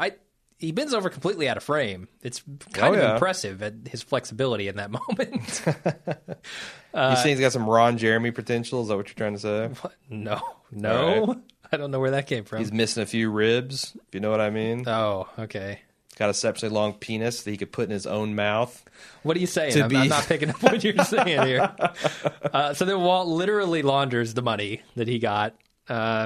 It's debatable whether he thinks that's actually laundering money, what that term means, or if he's just doing it to get the chemicals off of it. I think, he's obviously that, but it's funny that it's literally laundering the money. And also I was shocked, because it's been a while since I've seen the pilot, that scene came in the pilot. That's such an iconic scene. I knew it happened first season, but it came right in the fucking first episode. And this show consistently surprises me with its cinematic qualities. This is a shot you would expect to see in a movie, not in a television show. Oh, yeah. Just shooting through the back of a washer at this character. And there are many shots like that, down the barrel of the gun. Sure. Just over and over, this show impresses with its qualities. It's gaudy. Some people see that as a flaw. I know late in its run, a lot of TV critics were like, enough with the crazy camera tricks and angles and stuff. But I just look at it as a film that I'm watching once a week. New film that comes out once a week with the characters I love. And it's one thing if they did that, if Breaking Bad was kind of like Crank, where that shit was turned up to 11. Yeah. Then I could see where that was the point of it. But when you have one or two cool, it's like, okay, would you rather this be shot conventionally over Bryan Cranston's shoulder? Yeah. Or would that scene be fucking better if it was less visually interesting? Right? Fuck you. Yeah, it's silly. Complaining about something being too interesting that's just looking for things to complain about. You would think. So apparently he gets home really early in the morning here, is when he's doing his laundering, because he walks into his bedroom and the sun's kind of coming in, and Skyler asks where he's been, and he doesn't respond. And she just wants him to tell her what's going on. That's all she wants. It's just to be the worst thing you can do is shut me out. Yeah. Oh, Skyler, if you only knew. Instead, he decides, I'm going to sex her up. Oh, flip that shit and reverse it. Yeah. Sad birthday hand job this. Yeah. Grabs himself and slides it in. And then we get the Out of Time Man by Mick Harvey. Super appropriate song here. Yeah. A man who realizes he's out of time. He's an hour late for all of his appointments, and they had these cascading effect on his entire life, and now he's losing the girl. Yep. And that's the pilot. An excellent pilot, in my opinion. I think it was an awesome pilot. However, I have quotes from 3 critics that I highly respect. Would you like for me to read them? These are contemporary when it first came out in January 2008. No, I don't want you to read them. I've decided. Okay, then fuck it. I'm kidding. Bring them on. Alan Seppenwall says, a short version, I love Bryan Cranston here and elsewhere and found the show interesting but not really engrossing or fully formed yet. That was his opinion after 3 episodes. Really? Not fully formed. Did he explain anything about why? Yes, he's got a full he's got a full article that I'm not going to read. Did it make sense to you? I assume you read it, right? It's hard because I've got such a raging fan boner for Breaking Bad to put myself in, because I was down for. I got you into Breaking Bad. Yeah, I was down. I saw it between season 2 and 3 is when I watched it. I saw it between season 1 and 2 from because I was slightly behind at times. I was on Mad Men from the first season, but or actually I think I got into its second season as well. Anyway, regardless, I was all in, and it wasn't until the end of season 2, beginning of season 3 that I had my only hiccups with Breaking Bad. So I see what he's saying, but some of this stuff seems like. The annoying thing about critics reviewing pilots are they're either over the moon about something or they're tearing it apart. Like, so if something's 95%, and I don't think this episode is like a 95%. Like, this wasn't 99.1. No, it wasn't that purity. This is a solid A minus episode. So I guess that is 95%. Yeah, it's like, for a pilot, how do you do much better than this? Yeah, you don't have the backstory to rely on to make character moments more dramatic or more interesting. You just have to go with what you develop in that hour. So what I'm saying is that he seems like a lot of critics reviewing pilots and things where they hedge their bets. They say a lot of positive things about particular things, but then they say a lot of things like that could mean anything. Like there's tonal mismatches, which that's something that's a big bugaboo with me. And I do think that there are tonal shifts here because you've got broad comedy and physical comedy and black comedy and then very serious drama. Yeah. But I think the solution to tonal problems is execute at an extremely high level. You know, if that's the only thing you got going on, it actually is a benefit. But no, I mean, if you want to read these reviews, go to Metacritic and look up Breaking Bad. You can go through all the different seasons and see stuff and how the people's opinion changed over time. Yeah. James Poniwazik said, this show suffers from problems of uneven tone. The first half of the pilot is nearly perfect, haunting, deeply felt yet funny. It shapes up as a story about a disappointed man looking to reclaim some dignity and control in his remaining months. Once Walter hooks up with the white boy gangsta wannabe Jesse, it's clear the show is going to be something different at the same time, a Coen Brothers-like odd couple black comedy. On top of that, there's an uplifting theme that facing death and becoming a felon has brought sad sack Walter to life. All great ideas separately and potentially a great show if they mesh together, but the first few episodes lurch between them rather than combining them. Really? I don't know that the tone is much different from the first half to the second half of this episode. I mean, if you look at Hank in the first half of this episode, he is just as ridiculous of a character as Jesse is. I obviously agree with you. I'm just saying this is Alan fucking Seppenwall and James fucking Poniwazik and Mo fucking Ryan. I'm Jim fucking Jones, so fuck you and your eyebrows. I'm just saying these are people I greatly respect that, and I was shocked. I was really, because I've heard him say that, Breaking Bad really took off in its second season. But I never thought that they would be kind of lukewarm on the premise. Mo Ryan said, Breaking Bad often demonstrates the characters using chemistry to solve problems, but the show so far doesn't have quite the right ingredients. They could use something more combustible in the mix. Where does this show go from its chemistry teacher turned drug dealer premise? That wasn't clear by the end of the episode. It made me wonder if Breaking Bad would have been a better movie than TV show. Having seen all of it, certainly not. But I kind of understand what he's saying there. Mo is a woman, by the way. What she's saying. Mo is a woman? I've never heard Mo as a... It's Maurice. Okay. All right. Or Maureen, sorry. Maurice. So I kind of see what she's saying there with something more combustible. I feel like Crazy 8 is kind of that element, and Jesse to a lesser degree in this episode. Yeah.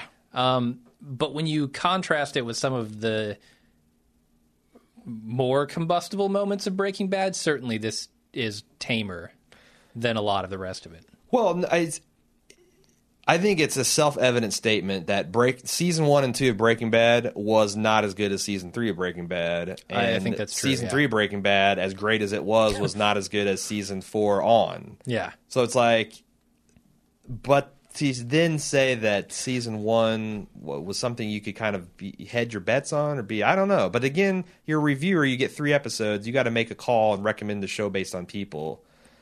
You know, knowing what's in those other 2 episodes after this, man, I don't know how they call it that way. I don't know what to say because I'm in the same boat as you. Have I just missed a bunch of brilliant television that I think that's clearly, by comparison, Breaking Bad is not as big of a bang off the front? So here's the thing. This show is contemporary of Mad Men, which was a critical darling. Which is a fucking slow burn. It's a contemporary of The Wire. You want to talk about no combustion? Go watch Mad Men season 1.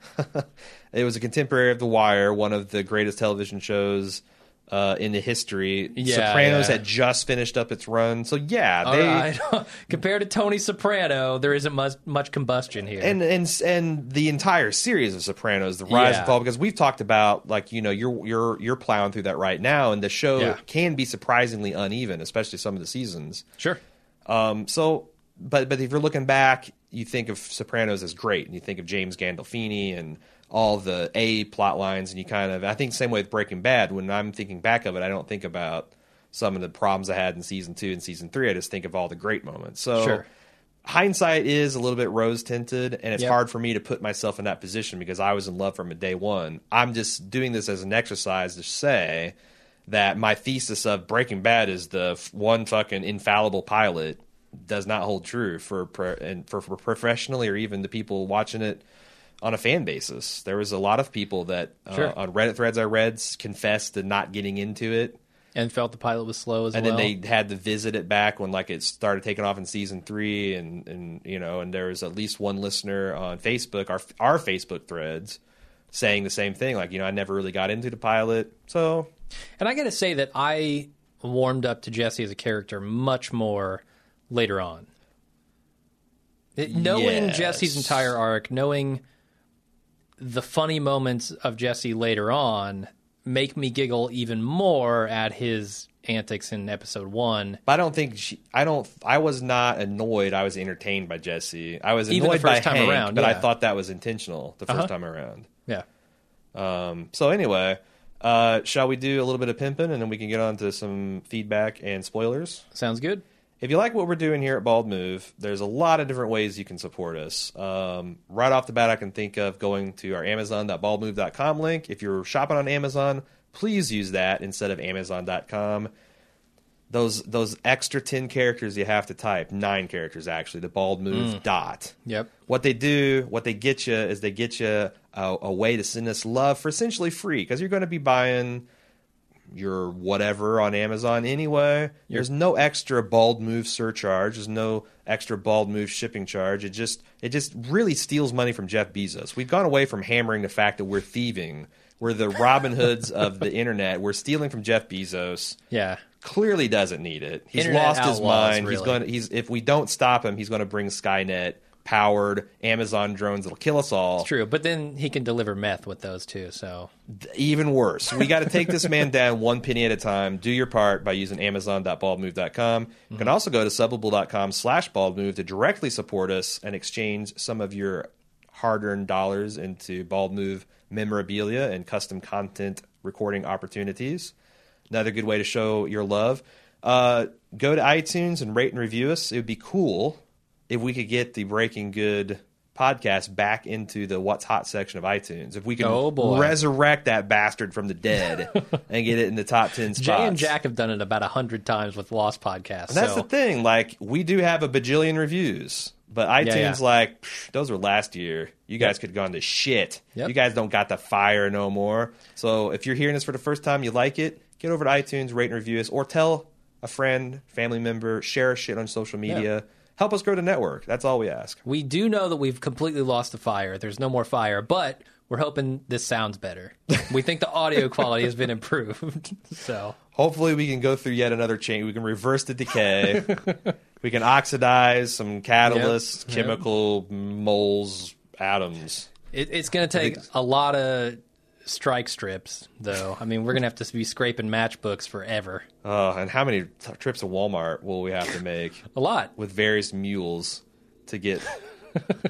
It's Benadryl, right? It's Tylenol. It's Pseudoephedrine. Meth is made from baby Tylenol. Yes, it is. Fact. Let's do some feedback. You can get this to us again at breakinggood@baldmove.com or on facebook.com/baldmove. Please leave it in the show threads because that's kind of where I hoover it from. Ben R said, having recently watched this, there's a couple of moments I'd like to note as Gilligan shows us Walter White as an agent of change from the very beginning. Upon receiving his cancer diagnosis, he decides to start cooking meth with his former student Jesse Pinkman and tells him, "I'm awake." Previously had lived his life as a somnambulist, an emasculated drone of a teacher, a car wash employee, a father, and a husband. When he tells Jesse he's awake, suddenly he's an aggressor, beating up bullies that were viciously teasing his disabled son. Then he initiates sex with his wife Skylar in a domineering position, a far cry from the recipient of the half-assed handjob the night before. This episode marks the beginning of change and is a thrill to watch even all these years later. I almost would say that the pilot gets better. Like, it's good watching it, but then when you watch it coming back and you see where the Walt characters are versus going. where Walt where we leave Walt and everything about his life that goes through this change. It's bittersweet / rewarding to go back and see how it all begins. I agree. Logan Og says, "Hey guys, long-term listener from Texas here. I was delighted to find out you two were doing a rewatch of my favorite television show of all time, if not my all-time favorite. It gives me a perfectly legitimate reason to revisit the show along with you and rediscover the joys I found in it the first time around." Own it, Logan. It's your favorite. It's By the way, favorite. I don't know that we made this explicit, but we're doing this once a week until we get through season 1. And then we'll see about season 2 and season 3 and so forth. But we're not going to keep up that schedule until we're done catching up with the season. So this is a 7-week engagement, and then we'll keep you posted. Yeah. Anyway, on to the pilot. Logan O says, "What I want to say about this is, damn, what an episode of television. Even after all the greatness that is seasons 3 and 4 and the last half of season 5, the pilot still remains one of my top 10 favorite episodes. For my money, it's the best first episode of a television program I've ever seen. Yep, it features the best of what Breaking Bad has to offer: dark humor, social commentary, relatable human characters, and a genuine sense of pathos. The character of Walter White, as portrayed by the amazing Bryan Cranston, draws you into the story of suburban life turned upside down effortlessly, and supporting characters only strengthen the transition.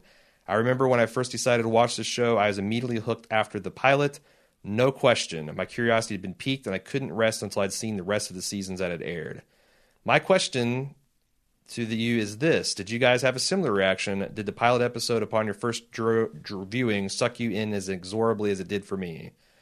I feel like we've covered that fairly well. Yes. I will say yes, I was drawn in to the point where I knew I was going to watch it. It's really kind of the second episode that really hooked me. I was like, this show is more than I thought it would be. Yeah, I mean, that's the thing. I go into any pilot, if it's a good pilot, I'm like, okay, because I've had, Walking Dead pilot. You're skeptical. Walking Dead pilot was phenomenal. It was great. Yeah. And then the rest of season 1, uneven. They had some moments of greatness, but a pilot where they've had a lot of budget and a lot of time to polish that shit, then they get greenlit the series, things can kind of get a little wonky. Yeah, I want to see what you're going to do with your regular schedule. Not your Nick Pizzolatto season 1. I want to see what the rest of it looks like, too. So I guess that's probably the reaction I had, but nothing. There was no episode that I watched until, again, I got towards the tail end of season 2, which, man, I cannot wait to get all the hate mail I'm going to get when I go off on some of the stuff about that. Yep. That's a pretty good run. It's like you get 20 episodes in before you start saying even a single problem with what's going on. That's not bad. I agree. We didn't have a lot of feedback, and I expected it would take a while to get going until we get these because... Sure, most people didn't even know we were doing this, really. Right. So, yeah, please help us spread the word if you got a platform. Be sure to check out Shane's work over at HeisenbergChronicles.tumblr.com, and please check out the ABQ Breaking Bad Fan Fest over at the ABQ BreakingBadFest.com. If you'd like to get some more information and see how you can enhance your fan experience, we'll be doing a little bit of that pimping as we go. I'm very curious to see what his companion pieces look like. I'm excited. That's it. We're ready for spoilers. We are. So fuck off back now if you don't want to hear them. We'll be back same time next week. And until then, I'm Jim. I'm Aaron.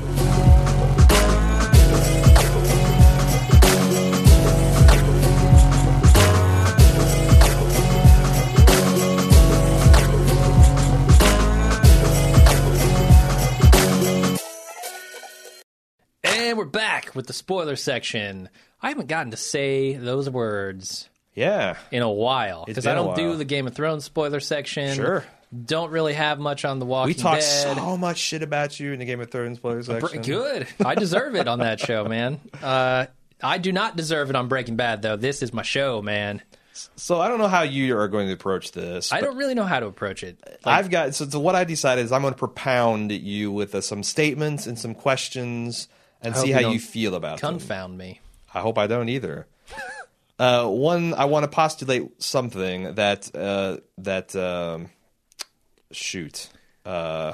James Pawnee Wozniak. You're always going on about him. Not Pawnee Wozniak. Fuck Pawnee Wozniak. He's all off of this stuff. Ben R kind of touched on this. Okay.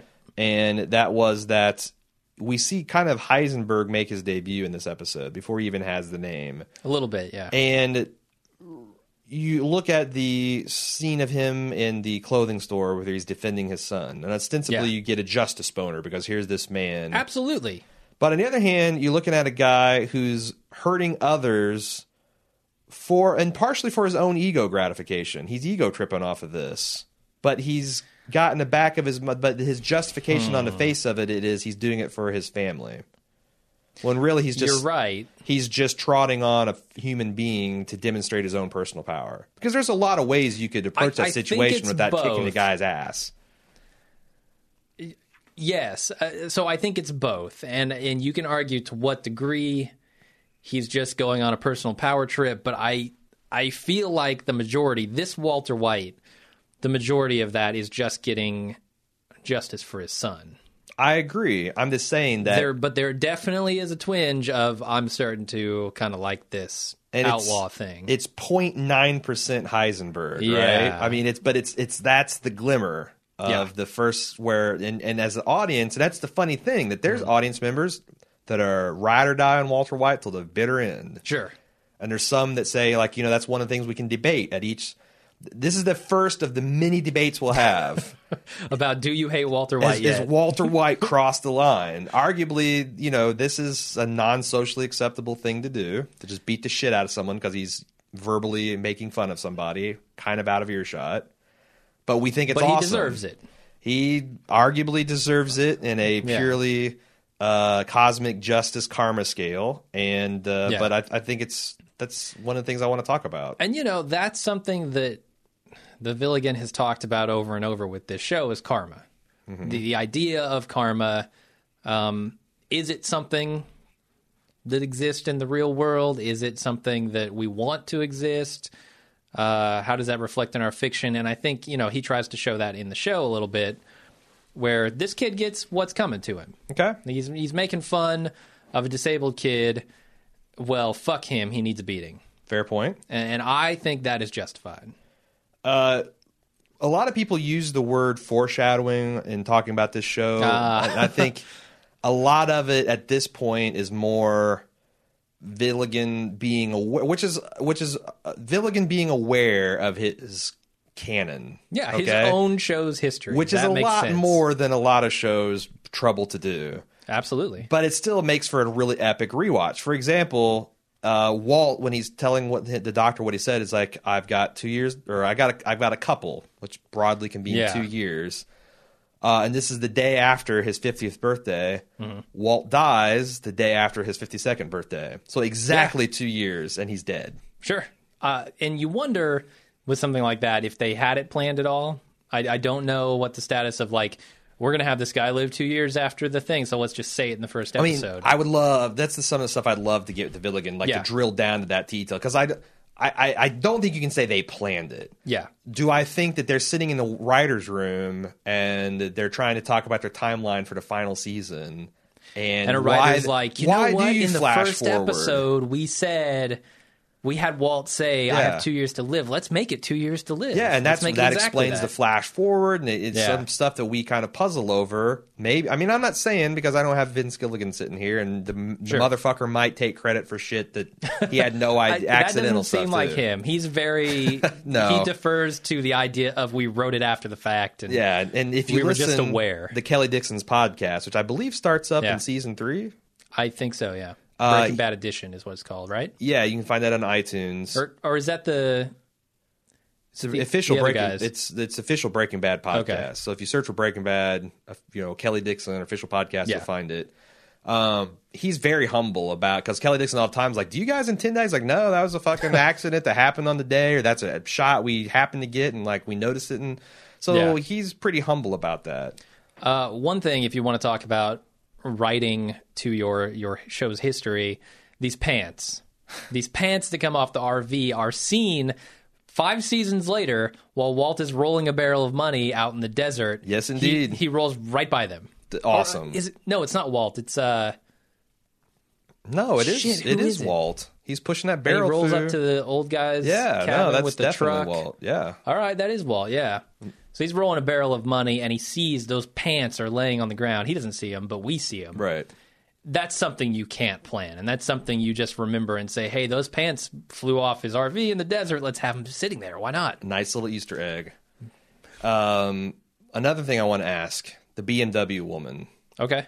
I've wondered what the significance of that scene is, because it feels like it was significant. Yeah. One thing I saw discussed on Reddit is, what if that was intended to be a Gretchen stand-in? And it's like, how would you even know? Because she doesn't show up for many, many episodes, but she's got that similar kind of look, and she's driving this upscale. And it's not like Walt, because I do believe that Walt is in love with Skylar. Oh, yeah, definitely. So it's not like him to have like this kind of boner fantasy and just pass out. I kind of felt like the trigger there was maybe thinking it was Gretchen and having a reaction to that. Yeah, it's possible. Do Gretchen and Elliot come into play in the first season?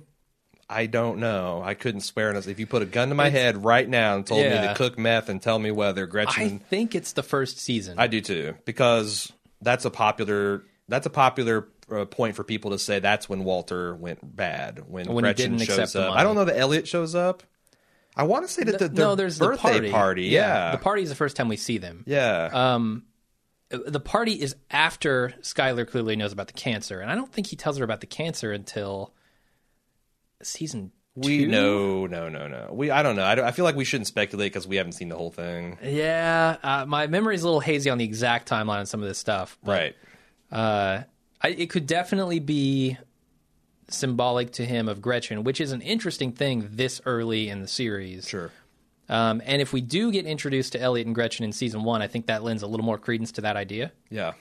Versus if we saw them in 2 or 3 for the first time. Because they weren't. The other thing, as I was looking for deleted scenes, I thought maybe we'd see a deleted scene flashback or something that would make sense to us, or it could just be something that, again, Vince put in there as kind of a what the fuck moment that makes sense later. Yeah. That's another question I'd love to ask him, because I've always wondered, what the fuck was the deal? How much do they tease stuff that they know they have written already? The other thing is Walt is manipulating this big batch of, his big barrel full of chemicals. Yeah, that are almost identical to the type that he later famously uses for many, many things, including dissolving corpses. Yep. So I was going to say, I didn't want to mention that particular scene in the regular portion of the cast, but that's, I think, the moment that hooked me. The fucking dissolving that thing in the bathtub and having it drip through the ceiling. I was like, all right, this is a different show. Mm-hmm. I've not seen something like this before. Right. And another thing I thought that's funny is that I made a point of how Walt is just railroading Jesse. Mm-hmm. Jesse's fucking him right back, because we find out much later that he completely took Walt for a ride on this RV thing. And, and blew the profit from the proceeds on strip clubs and whatever. Yeah. So there's a two-way. That's another common thing where Walt thinks he's underestimates Jesse, thinks he has him cowed, and actually Jesse, has the upper hand on him. Absolutely.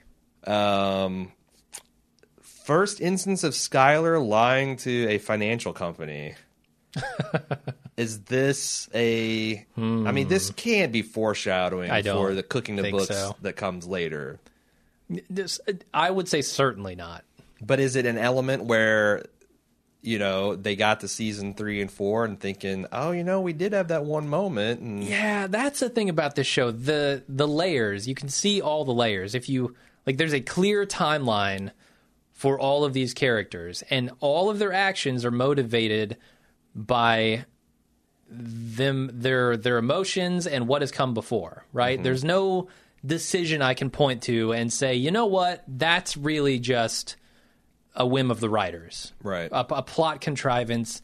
I didn't see any of that in this show, really. I mean, right. you can talk about the season 2 stuff with the 747 down over ABQ. That stuff, sure, but it doesn't have any impact on the greater plot. We never see, the thing crashes in Walt's pool, but it doesn't come back to haunt him in any way, that a plane crashed and that he caused it. None of that is really carried forward into season 3. But all of the characters' motivations drive their actions. And that's really, I feel, the core of what makes this show so good, is that they don't try and play with that at all. They just say, okay, let's write the next scene. What's going on with these characters? Sure. That determines what the next scene is. That determines what they do next. Yeah. And I love that. It's interesting how, if you didn't know otherwise, you'd swear that Vince Gilligan was an architect. Yeah. Not, because we talked about the architect who intensely plots everything down to the last detail and then writes a story, versus the gardener who starts out with characters and says, what would these people do in this reaction? And then writes a plot that way. Vince Gilligan's very much a gardener. Yeah. But some of this shit is so fucking... because he's got this immense affection and ability to remember his own catalog, that he makes it seem like he's architected some of this shit from the beginning. He does. And he's got a little bit of an architect streak. He's shaping the bed of the garden, right? Yeah. He's saying, okay, here's roughly what we want to do this season. Now let's see how the characters fit in there. Yeah. But we have to get to that conclusion via characters themselves, not just via some plot device we come up with. And he did have... You're right. And one of the cheats that helped him immensely was knowing where he wanted to end. Yeah. I do believe that he knew exactly how he wanted Walt to be in the final episode. And then it's just, you got to always work towards that, where shows like X-Files or Lost have these incredible premises and they're gardening, but they really don't, from season to season, have any idea where ultimately they want to go, except for to get extended for one more season. Yeah, to get syndication. And that's the beauty of the idea of Mr. Chips to Scarface, I think. Yeah. Setting that expectation at the beginning and then following all the way through with that. Sure. Makes this a brilliant show, whereas you can look at Lost and say, well, his idea was to disguise a sci-fi as a drama. Well, that gets people invested in the drama, and then when you flip the script on them, they're out. They're done. Yeah, they hate it's it. Like, what the fuck? One other thing, the video that Walt makes. Yeah. There's a popular theory that video somehow, even though in the next episode he snaps it in half and breaks it, that would somehow come back to bite him. And, we debate, it's like, it seems like being out in the desert for over a year and the UV radiation hitting that it just wouldn't survive. But a lot of people saw that as like kind of a loose end smoking gun that never went anywhere. And it didn't. There were a couple of those, a couple of videotapes that never went anywhere. The one where Jesse's cooking in Mexico. Yeah. Being taped. We suspected, the Mexican cartel's down there is going to get busted and they're going to find this tape and it's going to lead back to Heisenberg. Nope. None of that ever happened. So, in fact, the cartel, that's another popular theory. The cartel was going to come back and fuck shit up. The Chileans. Like, what happened with the Chileans? So many things that... So, again... You can't forget that he is the gardener, and some of these things do go nowhere. Yeah. But that said, it's incredibly rewarding to see him pay attention and do these callbacks. Probably more appropriate to call them callbacks than than foreshadowing. They're not really red herrings. They're just things that don't warrant any further examination. Like a tape in the desert. Yeah. I mean, you assume the UV light is going to kill it. It's going to just turn it into dust out there, right? Yeah. And, you got to keep in mind, Gus fucking destroyed the cartel, like decapitated at a very high level. Juan Bolsa, he just destroyed him. There wasn't an incredible amount of time that, like, you're talking about a half a year maybe that elapsed even with the flash forward. Yeah. I mean, this whole series takes place in the course of 2 years. So is it really plausible that they'd rebuild themselves and send assassins north of the border to take care of this when really they're pissed off at Gus? Yeah, I don't know. And he died anyway, so... There are things that are not central to the plot, which is Bryan Cranston and Walter White's journey from Mr. Chips to Scarface. That's all I had for spoilers. Did you have some more stuff that you want to talk about? No. A lot of this kind of bigger general talk I want to kind of dole out over the course of this first season. Okay. I don't want to get into all of it right now, so I think we're good. Okay, cool. Well, hope you've enjoyed this retrospective recap. Let us know what you thought of it at BreakingGood about baldmove.com, how we can improve things you'd want us to talk about, because it's kind of a first time for us, and it might take us a while to get the format nailed just right, but we definitely want to do this show justice. Yeah. This is not quite the Criterion Edition, crazy-ass The Wire podcast I've envisioned, but I also don't, I hope you get that we're just not half-assing this or cashing it in. So if you got some feedback for us, please send it in. We don't even know if there's anything to cash in on. Exactly. It would not shock me if 500 people downloaded this, and it wouldn't shock me if we had like 75-80% of the traffic from the last season. Because who knows? People miss Breaking Bad. It's a good time of year to do it. But all right, thanks everybody for listening. We'll see you next time. Yep, see ya.